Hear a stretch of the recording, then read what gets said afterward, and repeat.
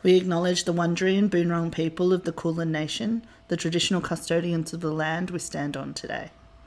I also acknowledge the traditional custodians of the various lands from which you are all listening in from, and the Aboriginal and Torres Strait Islander people also listening in.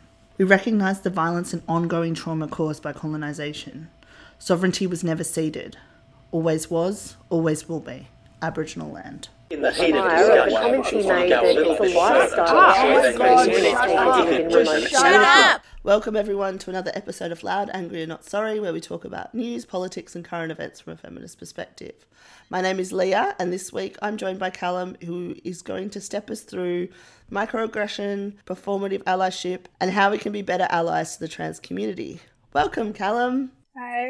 So I'm Callum. I use he, they, and bug pronouns, and I'm a queer, transmasculine, non-binary artist, and I'm going to talk about how to be a non-performative ally to the trans community and actually help us and do some good. Thank you. That's really awesome. So I just want to say that I am just one trans person, and I've had a couple of other trans friends, and my trans femme partner read over this just to make sure I'm avoiding trans misogyny and accurately representing other views. But there are always going to be trans people who are going to disagree with me, and I do believe that this reflects the views of most trans leftists, but you should always listen to other people as well. So, those microaggressions. Yeah. So I think microaggressions are really common in allyship as a whole, and a lot of well-meaning people can accidentally do them. A good example of that is kind of going out of your way to ask pronouns when interacting with other visibly trans people. And whilst that seems like a nice thing to do, it can really remind people that they don't pass fully, or it can just kind of be annoying, if that makes sense. Yeah. The best way to figure out someone's pronouns, if you're genuinely not sure, would be to introduce yourself with your own name and pronouns, because most trans people will then go on to share their name and pronouns. But if you're unsure, you can ask, but it should be avoided unless you do it with literally everybody that you meet, which I don't think anybody really does. No. I know we do pronoun rounds when we have, but that's more of we've incorporated that into a part of organising, that when we meet a new bunch of people, everyone is name, pronoun, and what they want out of the collective or something along those lines. Yeah. Do you know what I mean? It's not just a one-off thing, because I have heard people say that before. It can work really well in a group setting, like you said, but if it's just someone you're talking to down the street, it can be a little bit hard to fit into a conversation, I suppose. And yeah, it's so unnecessary though, surely. Yeah. Especially down the street. Yeah, well, bad example, but yeah. Yeah. Well, no, reasonable, but yeah. Generally, just use they until you know. If somebody isn't comfortable with you using they, they're going to tell you. And if you get closer to someone, you can ask. But the amount of times that people ask me oh, what's your name and pronouns? And then they don't go and ask my cis friends as well. It's kind of that's very telling, isn't it? Yeah, I know that you're meaning well, but you're also kind of making me dysphoric. Yeah. Yeah. And I know also some people, if they're closeted, it can be really upsetting to have to go and then share the wrong pronouns, or if you're still questioning and you're not sure which ones you should say. It can be very harmful, even though it's meant to do good, if that makes sense. Yep, I'm actually, yes. Yeah, I do. I totally understand. Yeah. Yeah, it's quite uncomfortable. I know, I'm the captain of my school's GSA. Well, I used to be the captain, not this year. And I'm still very active in it. And we always do a name and pronouns round whenever, new people come. And there's always the first time that a trans person joins. If they're not out, they're very scared and very hesitant. And it's not the allyship that you think it is. It doesn't do the good that you think it does. Yeah. I'm thinking specifically of Slutwalk. Is what we try and do is normalise pronouns and things like that. But you're exactly right that when it comes to, some people just don't know and they're in that position. Yeah. But I think Slutwalk has built an environment where that's okay to just say that. It's safe for you to say that. But it's not always safe. I don't know how to say this. It can be safe if you're trans, and it can be safe, like, if you're cis-passing and you're trans, or if you're cis, but for some trans people, especially, like, younger trans people who have just realised that they're trans, and by younger I mean, like, just coming to terms with the fact that they are trans, it can be quite scary and quite overwhelming. Yeah. Because, like, even, like I said, in the GSA's entire point is to be a space for queer people. So that means a space for trans people. But even then, students are absolutely terrified. They don't want to share that kind of information just instantly. It's very scary. Yeah, and that should be up to them as well to decide when they disclose that. Yeah, definitely. Yeah. Should we just, rather than call it a pronoun round, should we just be like, I'm going to introduce myself, my name's Leah, I'm she, her, this is what I want from the collective, and not say that we're going to do a pronoun round? That could be good, yeah, because then I think if trans people are comfortable showing their pronouns, then they absolutely can, but there's no obligation to. And I think that is what makes it quite daunting about doing that in a public space, is sometimes people haven't even said it out loud before. I know the first time that I participated in one of those, I'd never shared my real name and my pronouns, and I was so terrified. Yeah, it's quite scary. Yeah. Not having that obligation, like, that's something that I think should be more common. So you mentioned also the issue of saying women and trans women and non-binary people. Did you want to touch on that as well? Yeah, definitely. So, like, right off the bat, women and trans women are also women. You don't need to qualify that inclusion. Trans women are automatically included in the phrase women. But women and non-binary people is something that's really, really common. And I have no clue where it came from, but it's actually really harmful. And I know some non-binary people, like, they do align with their womanhood, and they're more than comfortable with being included in, like, a general term of women, but the vast majority of us aren't. Most of us don't really associate with gender. Some of us associate with men. And so you're really, by saying women and non-binary people, you're lumping in a really big group of people, most of whom don't belong in conversations about women. And so sometimes you might want to talk about people who are affected by misogyny, and that can include women and trans men and non-binary people. And it's appropriate to say that kind of thing then, but if you're just talking about things like women's rights or things like International Women's Day, it's not necessary to include non-binary people in those kind of conversations. Some non-binary people absolutely do belong in those conversations. They feel connected to that. And we should not exclude them from those conversations, but I think saying women and non-binary people, it's not... I feel like if you're non-binary and you associate with your womanhood and you want to be included in conversations about women, you're going to feel generally, to some extent, included in the word women. And obviously, I can't really speak on that. I'm a non-binary man, and I do associate to some extent with manhood, but I can't really speak on that because it's more complicated, because I think a lot of non-binary people, non-binary trans men, just other non-binary people, we can be perceived as women by some people, and thus do suffer under the patriarchy, and we do experience misogyny, but when you're just talking about women as a group of people, it's not necessary to include us in that.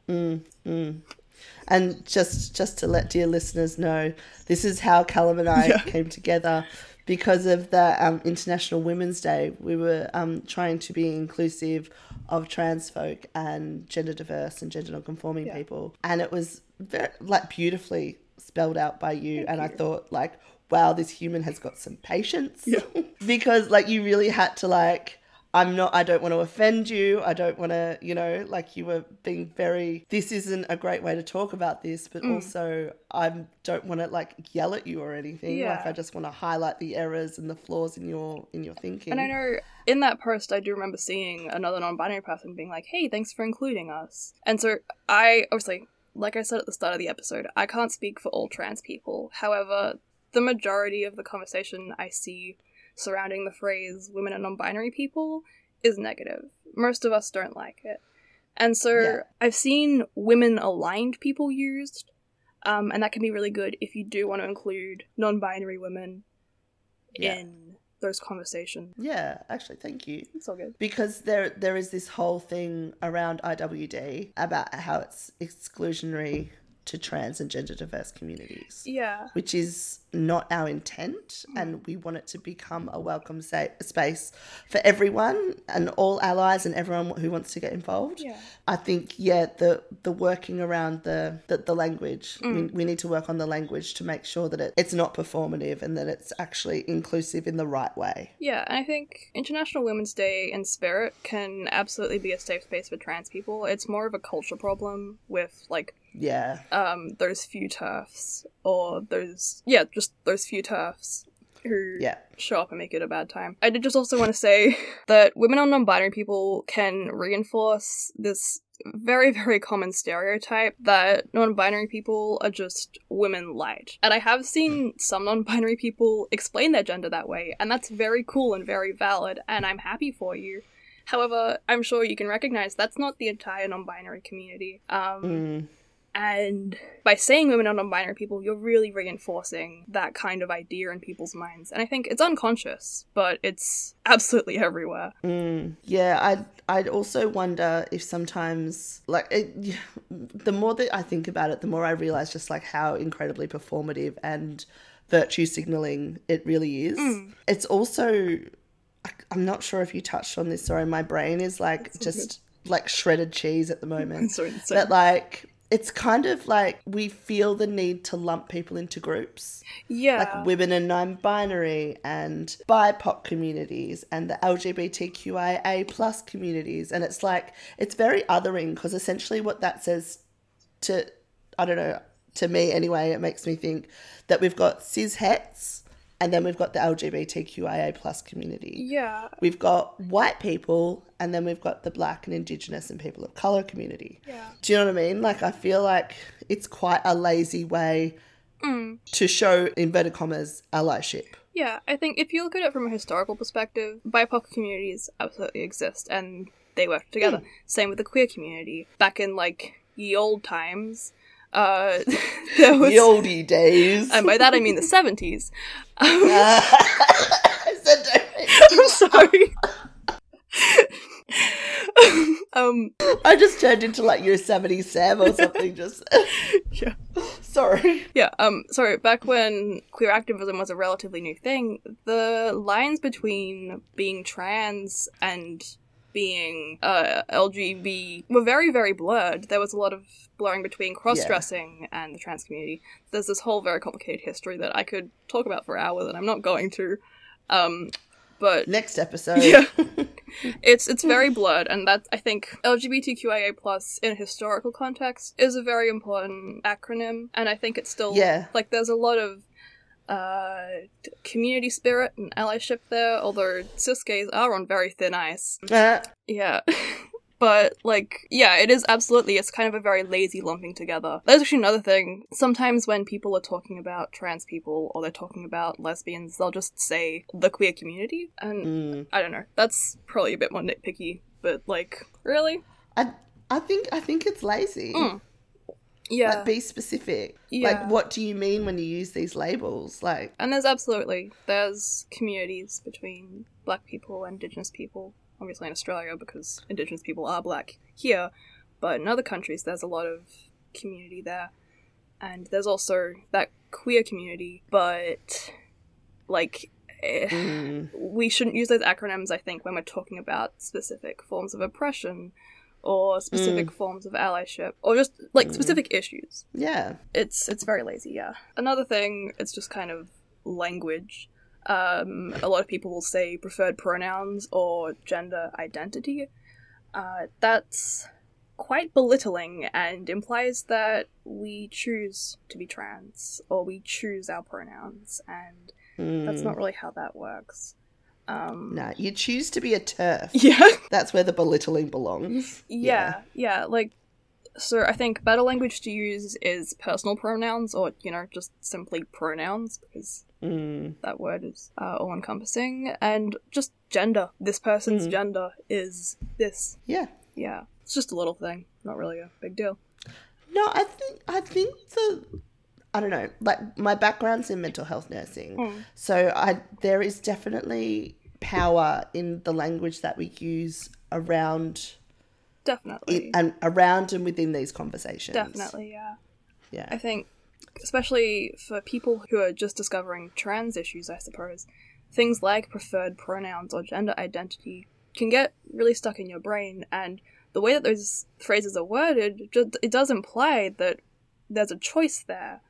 And if you have that unconsciously in your head, it can form larger unconscious biases, I suppose. Yeah. Yeah. No, absolutely. Oh, what about conversations around passing? Yeah. So I think that kind of... Oh, sorry, it's so gross. Yeah, it's very gross. It's so gross. It kind of comes back to, like, asking pronouns. It's disgusting. Don't do it. Unless we actively invite you. I know sometimes I will talk to my friends and ask them. I haven't had top surgery yet, and so I have to wear a chest binder, and sometimes I will ask my friends, like, does my chest look flat in this? But I'm actively inviting them then. But if they were to just say, hey, Cal, your chest doesn't look very flat, that would be really fucking shitty. Not all trans people experience dysphoria. Not all of us get incredibly distressed when we are reminded or we think that we don't pass. However, some of us do. From what I know, it's most of us. And even then, it's just super fucking uncomfortable to talk about somebody's body and how that is perceived if they haven't invited you to. I'm really struggling not to bring it back to my own personal experiences. You absolutely so can. If you want it's me fine. to not... You can do that. That's all good. Because I know how that feels when people make comments about my body. And as a fat woman, I'm either hypersexualized because of my body, or I'm told I'm not good enough for my body, or I'm too lazy because of my body. Yeah. And there's a lot there, like when it comes to bodies and how people perceive and judge someone else's bodies as, like, again, inverted commas, acceptable. Yeah. Like, obviously there's a whole added layer when you add in... I think with trans people, dysphoria. that kind of sexualization is so prevalent in discussions about our bodies, So sorry. especially when it comes to trans women. And in specific communities, it can be worse. I know, for example, in the furry community, it is absolutely shocking. But say in, like, art communities, it can be really nice. And trans people, especially trans women, and obviously I'm not a trans woman, I can't speak for trans women, however my girlfriend and I talk about this a lot. Trans women are either treated as disgusting predators, or they are hypersexualized. They're treated as a fetish. Conversations about our body can be really traumatic, and they can easily turn into fetishization or treating us like we're disgusting. I hate the world so much. Oh my god. Yeah. Again, another problem that I see, and I see this mostly with TERFs, but I don't know if that's if it's wider spread than that. But the whole notion that sex equals gender, it seems to be a big problem. Yeah, I think it definitely started off as a TERF thing, but I think a lot of TERF rhetoric, it bleeds through into the way that just the wider community thinks about trans people, is because some people don't know how to recognize TERF rhetoric. And that is actually something that I really, really recommend that you do if you want to be a better ally. But yeah, so forgetting that sex doesn't equal gender is a really, really big problem. And actually, I do see it a lot in feminist spaces, talking about, like, anatomy, periods, and that kind of thing. It's like, I know it's more of a liberal thing, but, like, things like the pink pussy hats, or, like, those weird... Oh my god. That weird boob artwork that you see on Etsy. Like, that kind of stuff is fine if you're making it about yourself, but if you're trying to make that to be an artwork about women and you're not including trans bodies, that comes across really shitty. That's really shitty. Yeah, and so if you're an artist and you do want to kind of include that more, or if you want to talk about for whatever reason you need to talk about anatomy, that kind of thing, learn what trans bodies are like. Like, learn what top surgery scars look like and learn how to draw them. Learn how to represent us well. And also, don't expect praise for doing it, because you're doing the bare minimum there. Yeah. And yeah, so if you're gonna talk about, like, I know it's a big thing, people who menstruate, as opposed to, like, feminine hygiene, stuff like that, it goes a long way. A lot of trans masculine people still menstruate. Even when you go on testosterone, it doesn't really stop. You actually have to get a vasectomy, and that's really expensive. Like, could we just, like, maybe try calling tampons? Yeah, like, it's like, it's not that hard.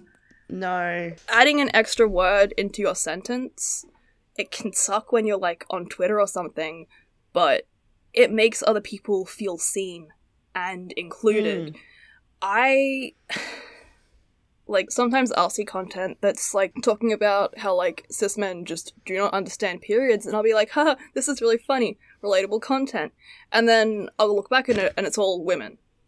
This is what women experience. And that was not a very concise sentence, but it's all good. Yeah, that is really shit. It is really shit. Do you want to... So, I can't speak for intersex people, but what I have seen intersex people say is that using their existence to own the conservatives and prove that non-binary people exist is actually really harmful. Yeah. Non-binary people are not intersex. Intersex people are not biologically non-binary people. And whilst there absolutely are some non-binary people who are intersex, it's not that common, and it's not the scientifically sound argument that some of you guys seem to think that it is. And, like, there's good intentions there, but from what I've seen, intersex people don't like having their existence weaponized, especially when those people turn around and not do any activism when it comes to, like, intersex rights, like... Yeah. Yeah. Yeah, look... Yep, that's about it. Yeah. It's not... Yeah, stop. Yeah. Don't use people to, like, make your point. Yeah. Especially if you're not that group and it's not about that group. Yeah. Like, it just doesn't make sense. No. One thing that I've seen that's really, really common online is the infantilization of transmasculine people, especially younger transmascs, or people who don't pass, or people who are gender non-conforming. And we're treated like children, and I think it's based in TERF rhetoric, the kind of idea that transmasculine people are just confused lesbian sisters, but it's really, really common in cis allies especially. People who are trying to be supportive of trans people that they're seeing online, but just doing it completely wrong. Examples of this are like the uwu soft trans boy trend that was on Tumblr in like the early to mid 2010s, and the more recent like the frog loving, Monster Energy drinking, alternative NB trend on TikTok. And when you kind of... both of those things started off as community jokes. It was trans people being like, hey, a lot of us fit into this kind of aesthetic, isn't that funny? And then cis people have kind of taken that and they've used it to baby us. Basically, TLDR, please treat us like we are actual mature people, please and thank you. Saying things like, go they, them go, online, it really reduces us to being trans, and you're treating us like we aren't a mature adult, and it's really, really frustrating. And sometimes it's people talking to teenagers, sometimes it's people talking to really, really young trans people, but even then, you should still treat them like they're able to have their own thoughts, and that kind of thing. I think it's almost like spicy sexism. You're making me laugh. I'm sorry. Spicy sexism. I think that's what can I call the episode Spicy Sexism? You can absolutely do that. That's so funny. And then I've already talked about this, but there's like a trans feminine alternative, which is either the demonization or the hypersexualization of trans feminine people. I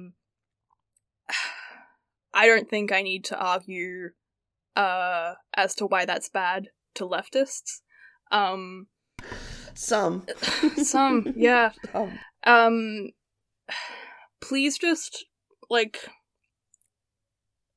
if you're sitting and listening to this and thinking that, oh shit, maybe I've done this before, or even if you're not, just try and do some self-reflection. See if you do have these kind of unconscious biases towards trans people, whether you're treating us like actual individuals, or if you're just kind of extending misogynistic biases into transphobia. Yeah. I'd always reflect and always grow. Yeah, and also, if anybody's doing any of these things, please don't feel bad. We all make mistakes. I used to be horrifically transphobic, and now I use neo-pronouns. There's always space to grow, and it's better to focus on growing and becoming a better person rather than just wallowing in self-disgust. Yeah. I mean, shame doesn't help anyone. Yeah. And I mean, and whereas, sit back, feel bad, that kind of stuff.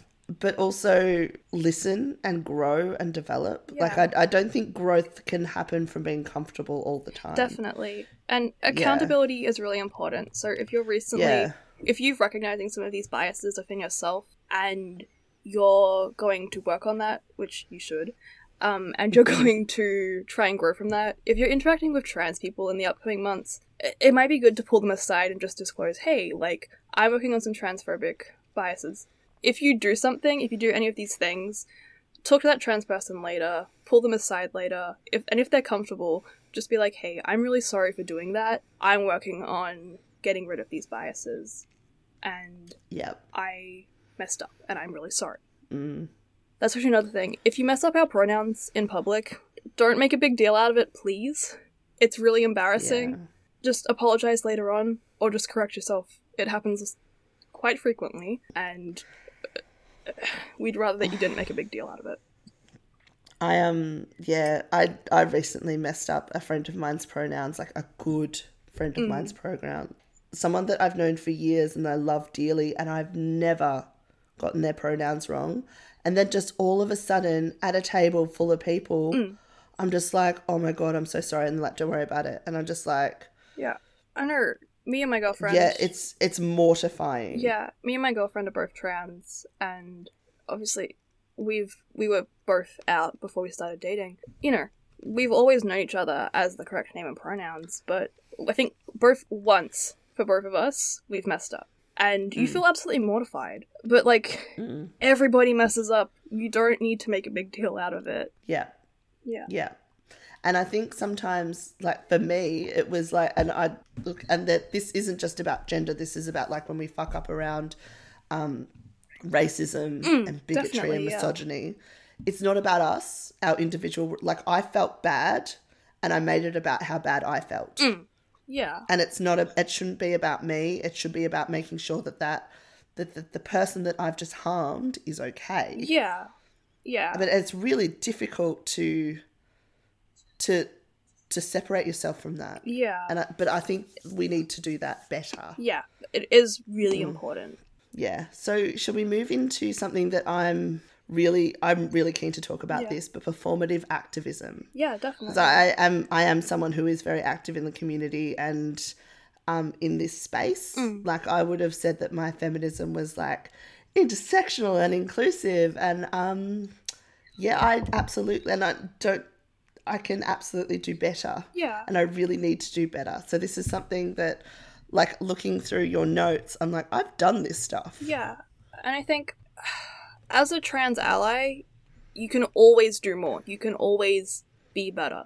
And it's best to not dwell on that too much. Trans issues constantly evolve.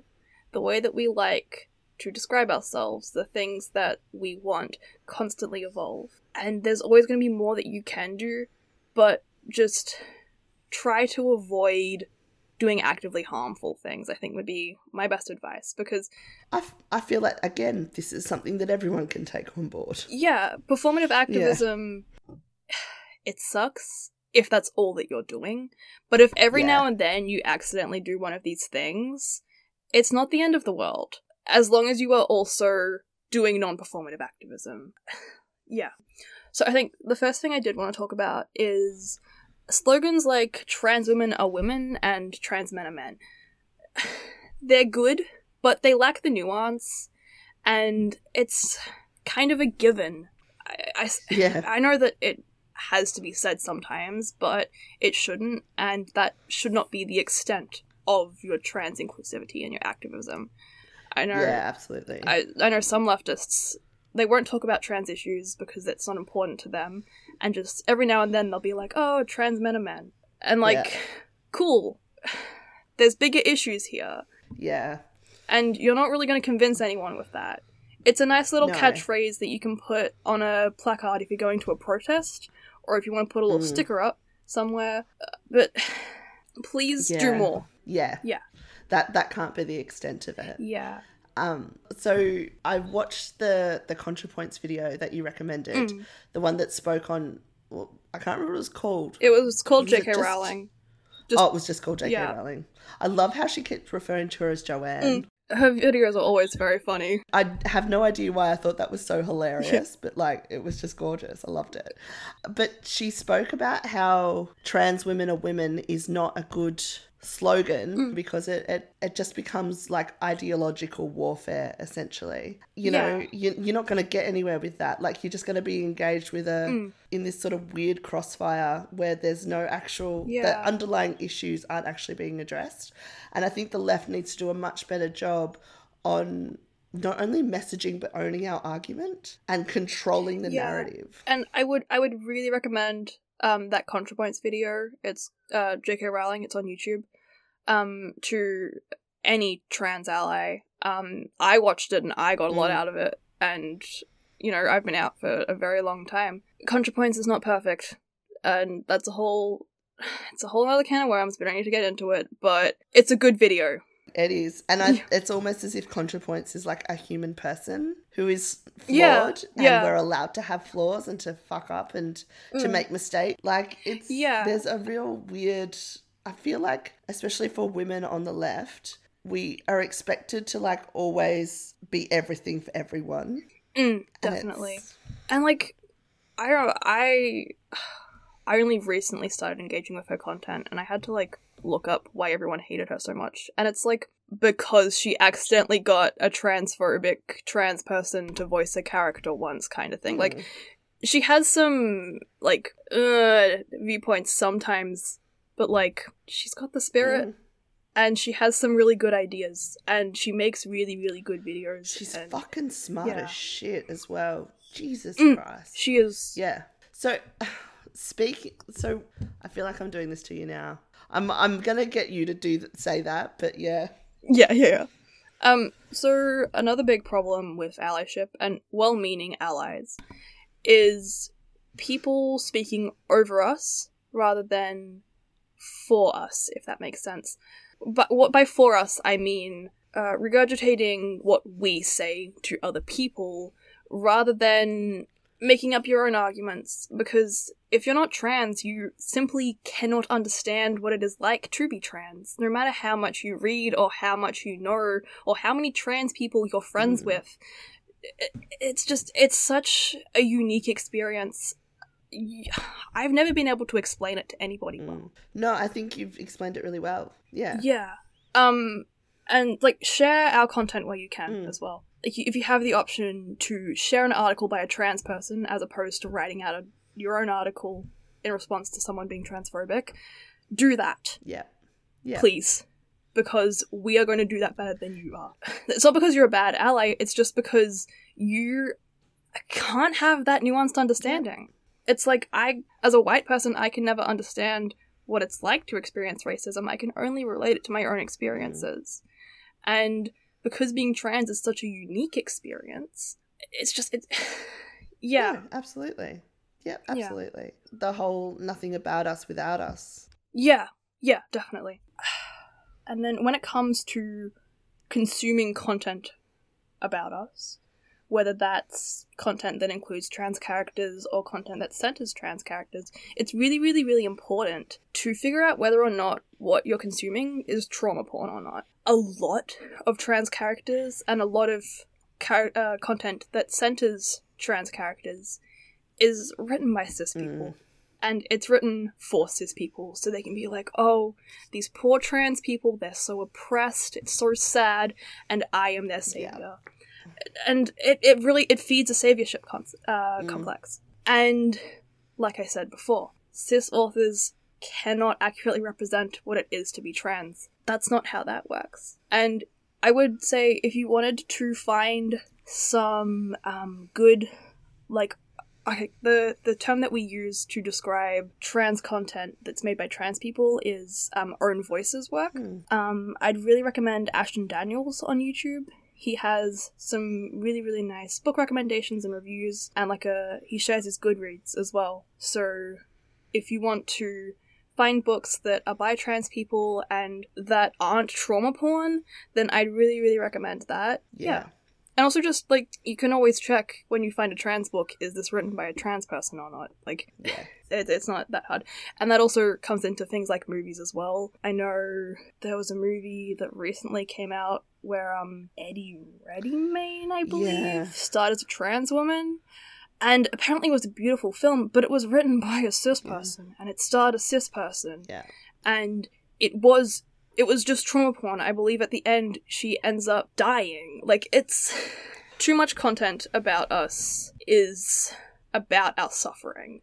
And there needs to be more representation of us succeeding and leading happy lives. Yeah, it does really feed into that whole narrative of we need to save trans people. Yeah. You absolutely do need to be doing trans activism. But reading a book about us having poor mental health and struggling to come out and experiencing abuse, that's not trans activism, that's actively harmful. But that whole sort of turf-like rhetoric that where we do love and support trans people, we just want to save them from being hurt or... we don't want them to go on and experience mental health issues. So maybe, we should stop transitioning from happening or reduce access or something like that. So it's really they sort of feed into each other. Do you think? Yeah, to some extent. Absolutely. There is a really important distinction there though that I do just want to talk about because... like I said, if you're not trans, you can't know what it is to be trans. There is a trans people experience poor mental health because the world was not made for us, and the world is really, really dangerous for us. And I know TERFs, if you're not trans, can seem like very reasonable people. They can make some very convincing arguments, and I'd really, really recommend that you learn what those dog whistles are and you learn how to rebut them. And once again, the ContraPoints video is a really, really good place to start with that. Yeah, totally. TERFs keep the company of the alt-right, the extremely Catholic. They walk hand in hand together. They aren't allies. I was having to go through a bunch of TERF accounts that for some reason had followed my Tumblr. And it's all, they claim to be radical leftists, but they are centrists at best and right-wing grifters at worst. At worst. Maybe some of them are leftists, but you can't think that you have the ability or the right to control what other people do with their bodies and also be a leftist. That doesn't sit with me. You're not left. Yeah. If you work to control people's bodies, then you are simply a foot soldier of the patriarchy. I can actually probably, sorry, again, to make it about myself, I can use some of your strategies in how I talk to men as well. Because definitely. When you point out people's mistakes, they get defensive. They can get really upset. But if you just kind of go on to present that, Also this Modelling- thing, please and thank Modeling you. behaviour. Yeah. Amazing. Yeah. Oh my god. Call out posts. Hang on, did we skip something? Yeah. Oh, debating in public. Yeah. Yeah. So one thing that I've seen with some leftists, and I'm very lucky I don't encounter this often, but I am sure that it's far more rampant than what I have seen, is people having public debates with conservatives, with the alt-right. What are y'all doing? Like, what is going through your mind? You are simply giving those conservatives, those alt-right people, a platform. They're going into that with the same mindset that you are, and your mindset is presumably, I am going to own this person, I'm going to change their mind, and it is going to be spectacular. They think the exact same thing as you. Like,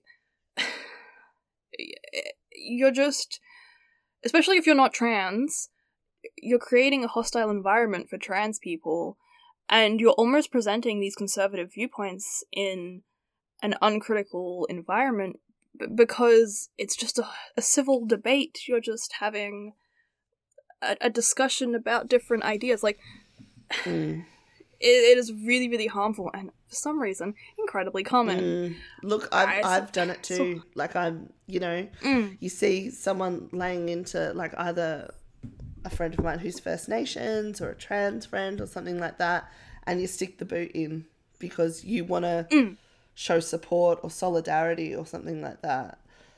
There is absolutely no harm in, like, having a little bit of discourse in the comments.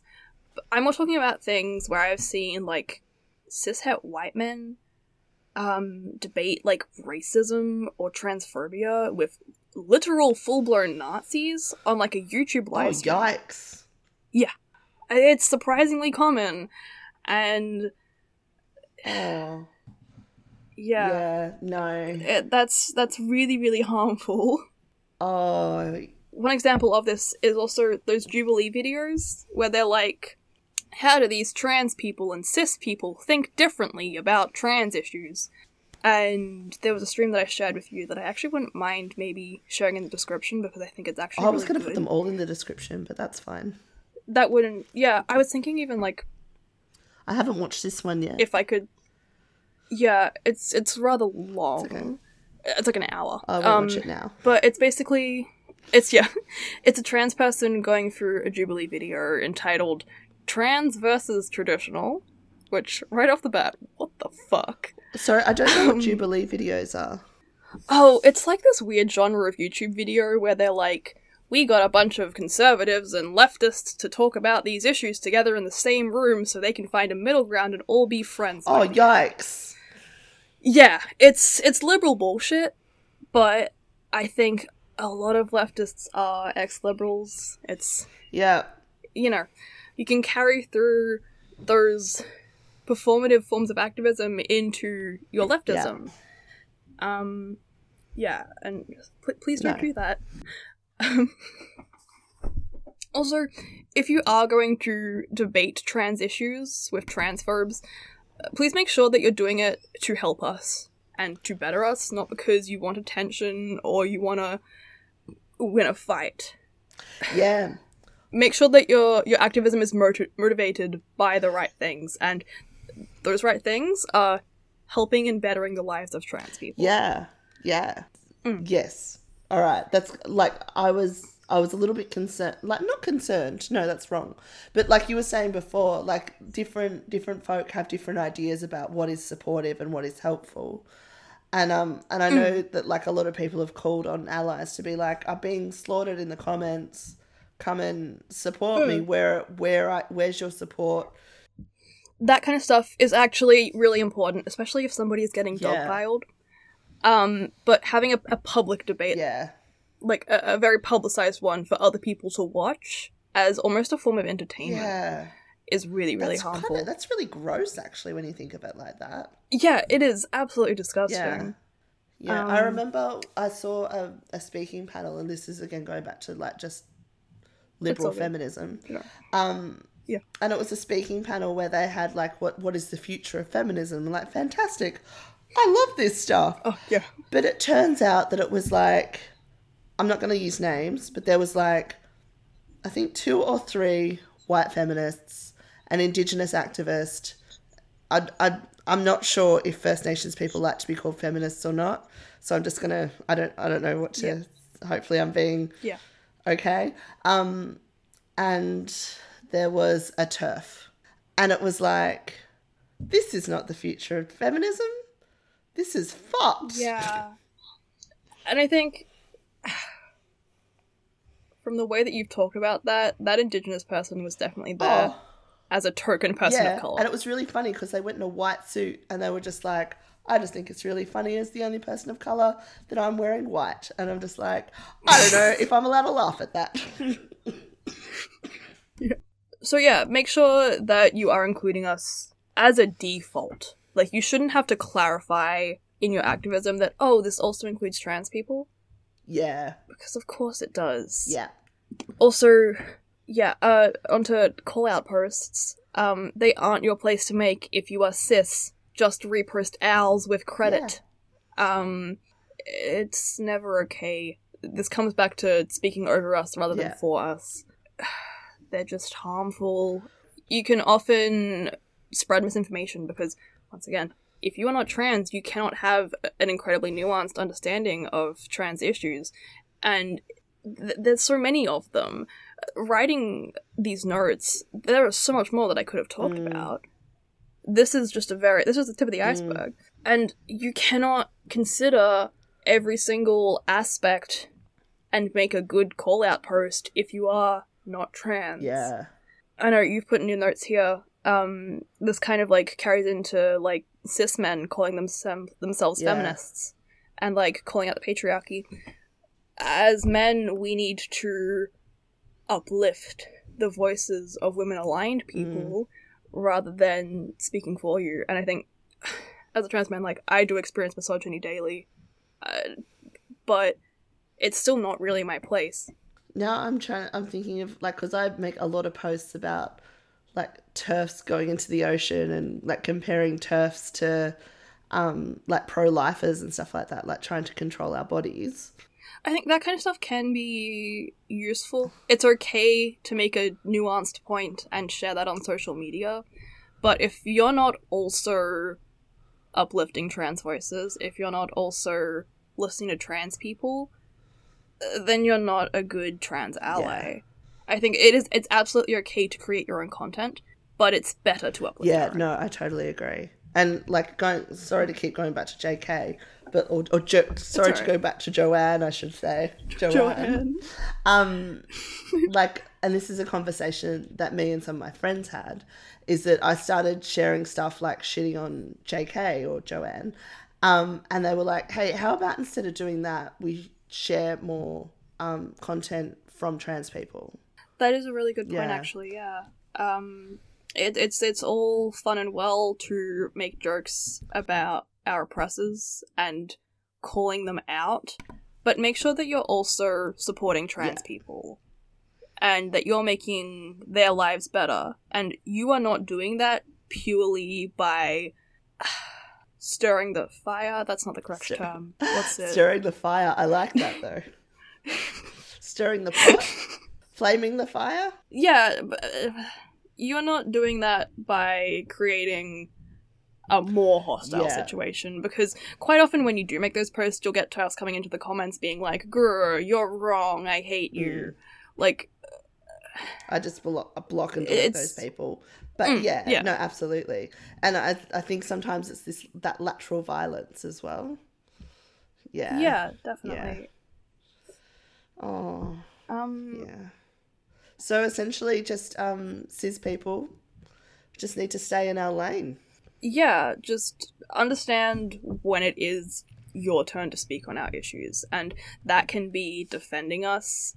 That can be helping us. Yeah. But don't speak over us, please. It happens too often. Yeah. And if we get called out, just shut up and take it. Yeah. Yeah, don't try to defend yourself. You don't need to explain yourself. Just apologize and correct yourself. Yeah. So how can we be non-performative allies or good allies? Number one is educate yourself. Trans issues evolve constantly. I think I said that before as well.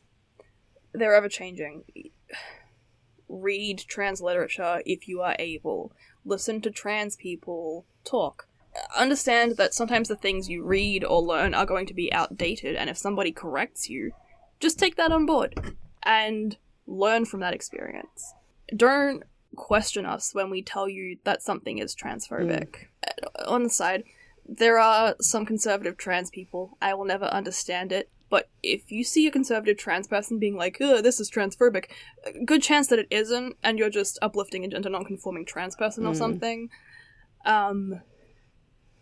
Yeah. So part of that education can be learning TERF dog whistles, but also learning transmed dog whistles. And transmedicalists are people who think that they get to dictate who is and isn't a valid trans person on the basis of, do you have gender dysphoria or not?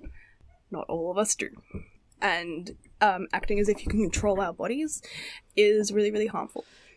Gatekeeping is fun. So yeah, gatekeeping is so fun, really cool.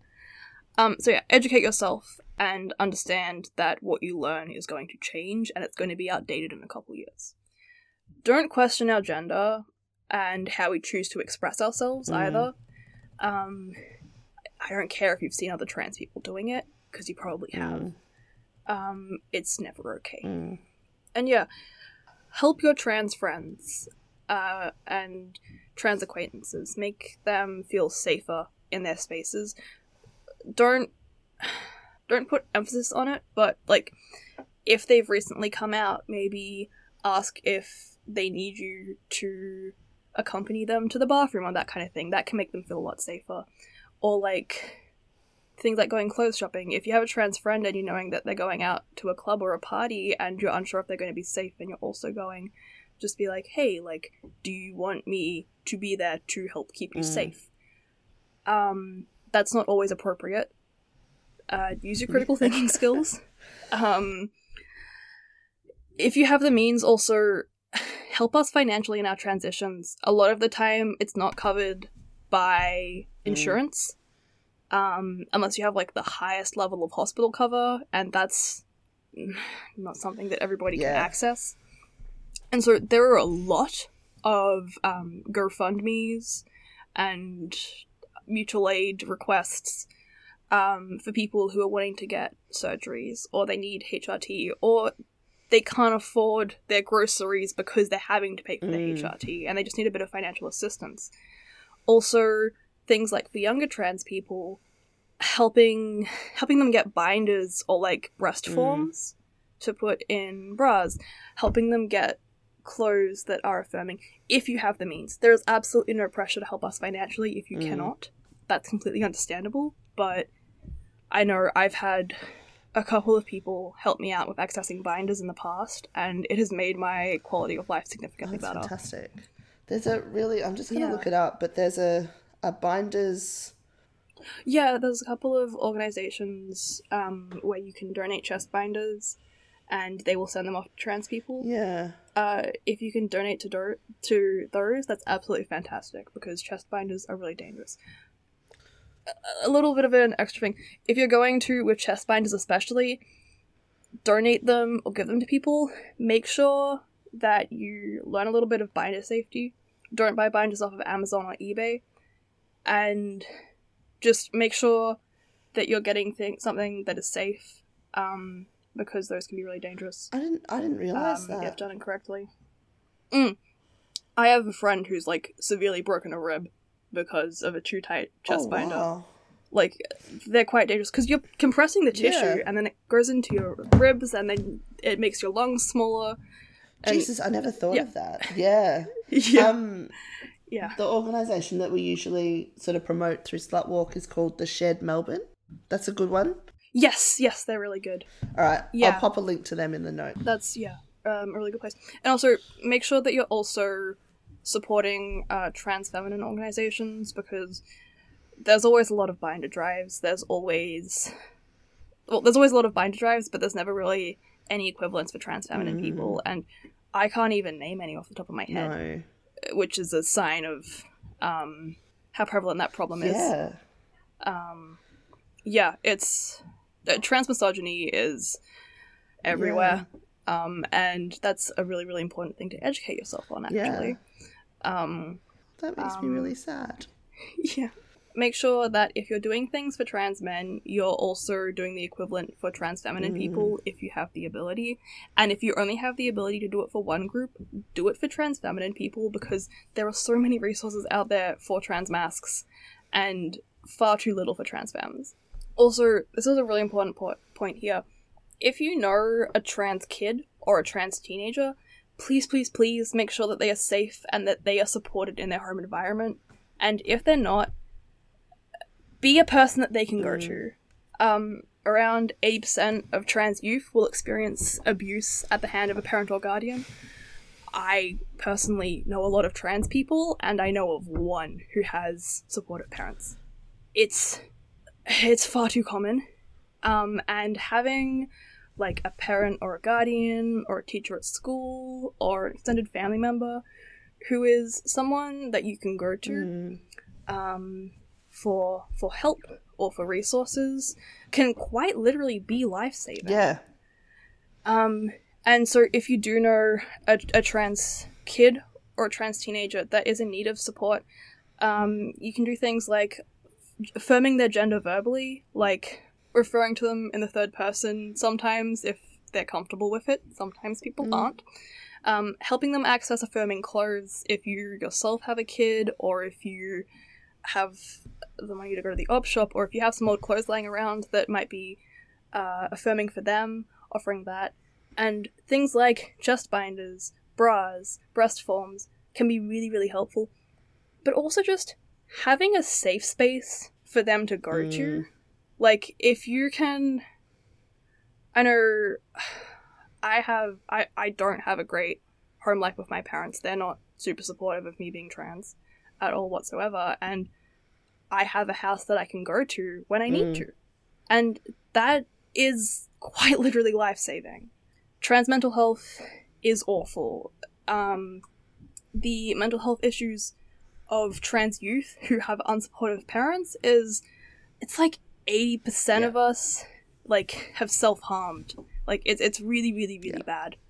Yeah, so if you can support us in any way whatsoever, please do. And there is never any pressure to support financially if you do not have the means.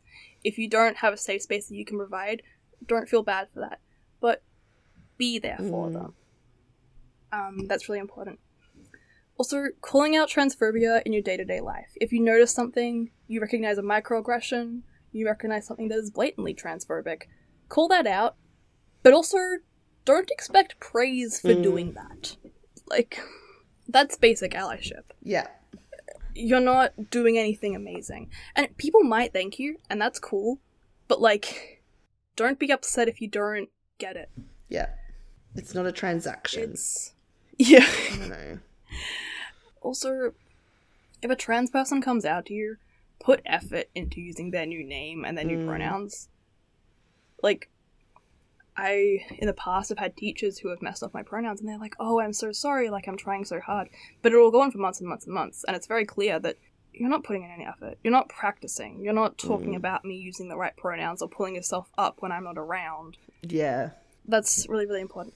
There is a website called Practice with Pronouns that will be linked in the description. That is a really, really good resource if you want to practice using neopronouns. And just, like, write a sentence every now and then talking about the trans person, using their correct name and pronouns. Like, a sentence a day can be super, super helpful. If you don't have a learning disability, it can be very, very easy to pick up new names and pronouns. And people act like it's so, so hard, and it's not. And for some people, it genuinely is. And I'm not trying to erase that, but if it is something that you are able to do, don't act like it's hard, please. Yeah. I mean, and this is no defense, what is it? It's not an excuse, it's a reason. Like, I know a lot of the older communities, their neuroplasticity and the way that their brain works is it's wired that way. So I know that sometimes they are trying, but they But you can Yeah. tell the difference, like you were saying before, between someone who is trying and someone who is just only cares when you're around. Like, yeah, if I've come out to you months and months ago and you have never once used the right name and pronoun for me, then I'm going to be pretty suspicious. Like, it's a bit of a absolutely. Yeah.